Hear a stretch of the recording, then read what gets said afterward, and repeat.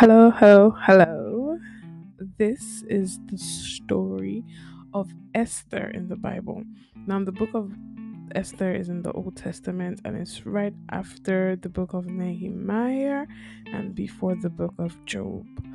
I'm going to give a quick recap of the story of Esther. There's 10 chapters in that book, and I'll just start giving a recap. So, in Esther chapter 1, we're introduced to King Xerxes. I don't know if I'm pronouncing that right, but his name is King Xerxes, and he's a powerful king who rules over 127 provinces. And we start the story by him having this massive party, big party for the government officials that lasted 180 days, and he even extended it by an extra 7 days. And he had this queen, her name was Vashti. And what he did, he was drunk because they've been partying for so long. And he told Queen Vashti, or he requested that she comes to display her beauty wearing just her royal crown or turban, because the Bible says, for she was lovely to see. And initially, I'd heard Sarah J. Roberts teach about this before, and she said that the king requested that Vashti come naked. And I was like, oh, my Bible version doesn't say that.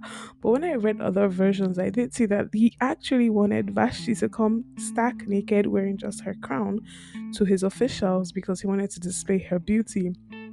But the Bible also says that the Vashti in the Amplified version says that Vashti pleaded to the king not to do this, but he refused. So the king and his officials looked in the law to see what kind of punishment they would give Vashti for disobeying the king's command, and then they found none. So they created a new law and they demoted Vashti and banned her from ever entering the king's presence. That was, her punishment. And this was just the start of the story. Then in chapter 2, they search for young, beautiful virgins to replace Vashti.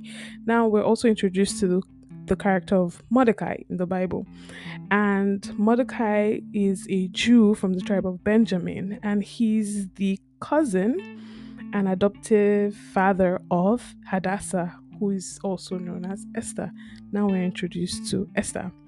So Esther was placed into the care of a eunuch whose name was Haggai. So Mordecai gave Esther as one of the girls that they were considering to replace Vashti. So she was taken into the care of Haggai. Now she was instructed not to reveal her identity, and she did so. She obeyed, but there's something that was also notable, that she was highly favored. She found favor in the sight of the person who was her caretaker and the sight of everyone that she came around. She was also obedient. So in verse 19 to 20, she was crowned queen. So they usually would not let the girls go into the king's presence until after 12 months of cosmetic care. Like, wow, that's so interesting. So 12 months you're doing nothing, you're just receiving spa treatments. I need that. But that's what Esther received. And when it was her time to go see the king, she, out of all the girls that were, selected for this process, was highly favored, and the king gave her the crown. But even when she received the crown, she still stayed humble. She didn't let people know what her true identity was. She did not misbehave or do anything. She stayed humble. And in verse 21 to 23, we see that Mordecai was so close to Esther, obviously, because he was always at the king's gate, probably waiting to, speak with Esther. And in a special one day, he was there and he heard of a plot to kill the king, which he reported to Esther, who in turn reported to the king. And then the king recorded this about Mordecai. They recorded this about Mordecai in the records, so they would keep records of the things that happened during a king's reign. So that's Esther chapter 2. Esther chapter 3, we're introduced to a character called Haman. For some reason, not specifically said, but Haman was honored by the king. And since he was honored, he demanded, or he would, or, I don't know what the case was, but it was said that people knelt down and bowed to honor to honor Haman. But Mordecai, that's Esther's cousin, refused to do this. And in that moment, he revealed his identity, that he's a Jew and he would only, worship God. But Haman did not like this at all. He wanted to see Mordecai destroyed, but also he now desired that Mordecai's people, the Jews, be killed and destroyed as well. So there was this ancient practice as well that they would cast lots to come into the king's presence, and Haman selected a day. But when he selected that day, he made a request to the king that a decree be issued and that in 10 months' time, all the Jews should be killed. So this is Haman hatching his plot right now.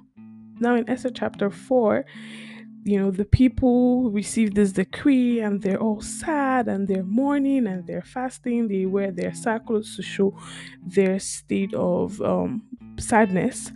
And Esther is in the palace. She doesn't know what's going on. So Mordecai comes in his sackcloth and he informs whoever is there to let Esther know that this is what's happening.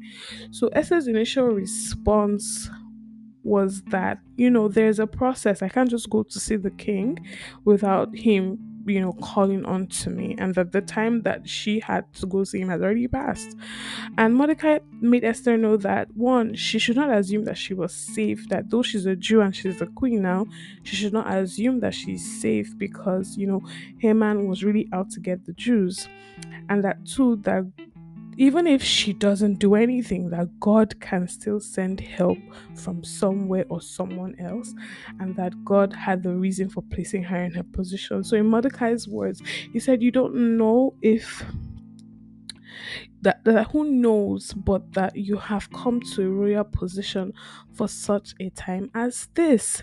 So Esther responded by asking that Mordecai and all the Jews go on a 3 days dry fast so that she could find favor in going into the king's presence. And she was also determined to die in the process. She said, if I perish, I perish if I approach the king and he kills me without extending his royal scepter to me.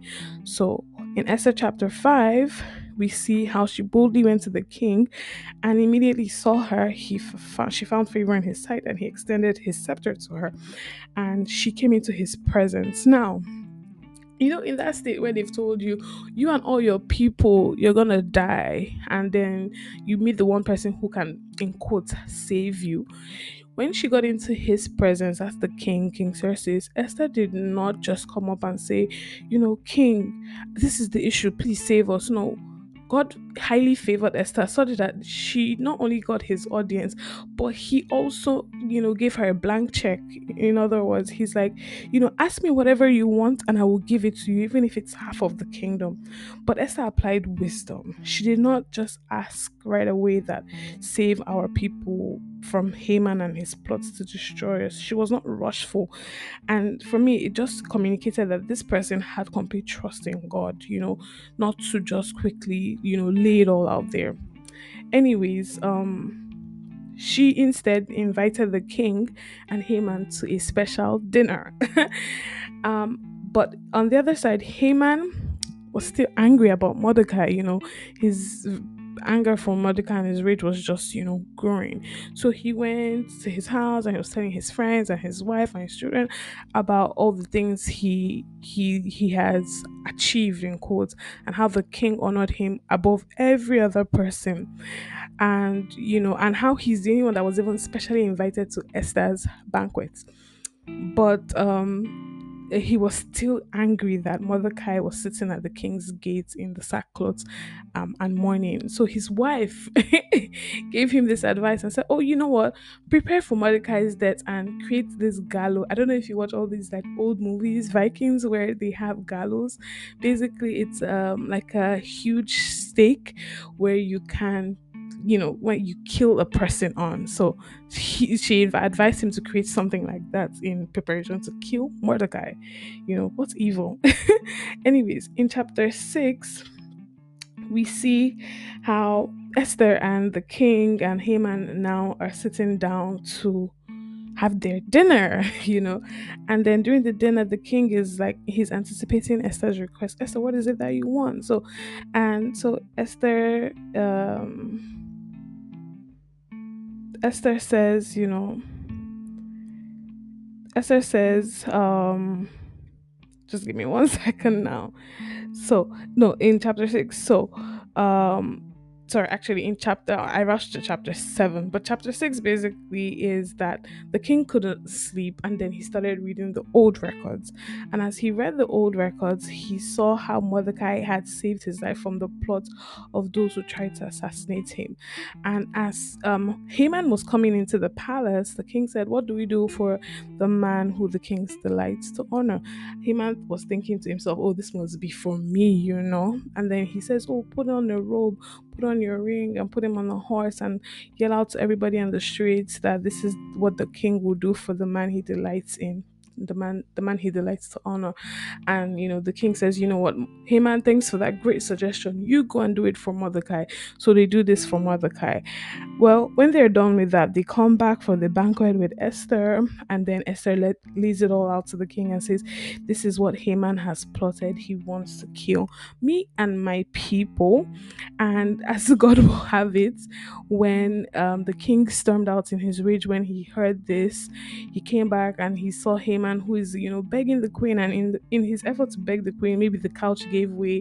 He kind of still fell on Esther in a way, and the king immediately ordered that he be taken away and hung on the same gallows that he planned to use for Mordecai. That was how Haman was killed. Now, but the decree was still out there that people should go out and kill the Jews. So it's like, what happens now? So in Esther chapter 8, because the law could not be revoked or overruled, the king had to issue a new decree that would work in the favor of the Jews. And he said that they could defend themselves against anyone who came against them. And the people were happy, so happy that the other nations became afraid of them. And some people wanted to become Jews, or some people opted to become Jews. How fascinating. And then in Esther chapter 9, the day finally came, and the Jews had the upper hand because, God was with them. And what happened was that, they overthrew the people who came to attack them. Even the nobles of the provinces and the governors and the king's administrators helped the Jews to fight the people that were going to come and kill them. And the first day they killed about 500 men, and the second, so Thursday they killed 500 men, and Esther pleaded to the king to allow them a second day to completely annihilate these people, and then they killed 75,000 men more. And this was a great victory for the Jews, such that they created a new holiday called Purim, in to celebrate their victory. And then in chapter 10, we're told of how Mordecai was second in rank to King Xerxes, and how he was held in high esteem by his fellow Jews, and other people feared him because of his power. Yes, a lot to unpack, but it's a very interesting story. And I don't know how much of Esther you've heard in your life, but the story of Esther is very powerful. And these are the lessons that I learned, and I'm sharing to others. One, preparation is key for your day of opportunity or reckoning. I know day to day we're so busy, we're doing so many things, but preparing your mind, preparing your heart daily, it's gonna add up to something. One day there'll be a day of reckoning, it'll be a day of opportunity, a time of opportunity where you need to show. So Esther was prepared for her opportunity, and that is why she could do all she did. She did not have any outburst of rage, outburst of anger, outburst of emotions. In all that I read, I saw how she was calm and she trusted in God step by step. The second thing, which is still corroborating the first thing, is that trusting God is always the best plan. In as much as Esther knew that the king favored her, right? Her trust wasn't solely in that, because you see how she went into fasting. That was her submitting herself to the power of God and trusting that God will still come through for her and her people. The third thing is that in places of authority, stay humble. Like, that cannot be over. Like, that was Esther's lifestyle. She was humble even though she was exalted as a queen. Another lesson I learned is that we ought to discover or seek out the reason God has blessed us with positions of influence, and we ought to use those positions for God's people to help them and to glorify God at the end of the day. You can't be a senior manager in a company and that's all about your career or that's all about your job. There must be a reason why you are in that position. Seek it out, ask God, why am I here? And use that position to help those who really need the help around you. Another lesson I get is you gain favor by fasting and prayer. When Esther asked Mordecai and the Jews to fast, it was so she could gain favor in the king's sight, so that the king would not kill her. So you can gain favor when you pray and fast and you ask God that, God, I want unusual favor. And that was Esther's experience. Another great lesson I learned is obedience and humility can also grant you favor. Esther lived a life of obedience, because we see when she was crowned queen, she didn't go around revealing her identity. She didn't go around revealing everything about her lifestyle. She didn't go around, doing anything to jeopardize her position. She stayed humble. Her head was down to the ground. She was level headed, and so she could still be useful to God, and she found favor still in the sight of everyone. Now, who is God from this story of Esther and the whole 10 chapters? The first thing I could say is that God is a strategic being. God is super strategic. There is nothing that is random with God. If you've listened to my last episode, the DORE, divinely orchestrated random events, there is nothing that is random with God. He's strategic in all that he does. He removes great people, aka Vashti, and institutes his own people, aka Esther, for a reason. So he did this in this situation so that the people would be saved. Two, God exalts slash honors men who humble themselves for his people. Once God sees that your heart is in a position to help the people, to serve people, and to glorify him, he will exalt and honor you. There's a proverb that says that God honors those who humble themselves, and it's the truth. He will. Another thing I learned about God is this whole story also showed God's caring side. He cares about every single detail about his people. See, even before the day of evil arose, God had already made preparations by removing Vashti. He had already made preparations by using Haman's wife to bring up an idea of creating the gallows. He had made preparations by making sure Haman walked in through the door so that Mordecai could be exalted. God is a God of preparations and prepared blessings. Another one is that God is not forceful. You see where Esther first gave the excuse of, oh, my time to go and see the king has passed. See, God will not force you to do anything. If Esther did not do anything, God would have used someone else, just as Mordecai had said. And the last thing about God is this: when you have God, when you trust in God, when you know that you are backed by God, men will fear you. Any man who is against you when you are doing the will of God, or the plan of God, will be afraid of you, and you will always have the upper hand over such men. I hope this episode blessed you. Look out for the next Bible study, which will be on Jonah. Thank you, and God bless you. And I will just summarize with this. In all of this idea was that people would know that God was on the side of the Jews. I want to ask today, is there anyone out there who is not on God's side and who doesn't have God with them? God is waiting for you. Like I always say, to open your hearts to him. He will, like I also said today, he's not forceful. He will not barge into your life. He wants you to, admit that you really need him. Open your heart to him, and he will come in. And when he comes in, he will be intimate with you. And you just need to take that first step by acknowledging that you need him and that you want him to come into your life. So I pray that this moves you closer to making that decision in Jesus' name. Thanks again, and God bless you.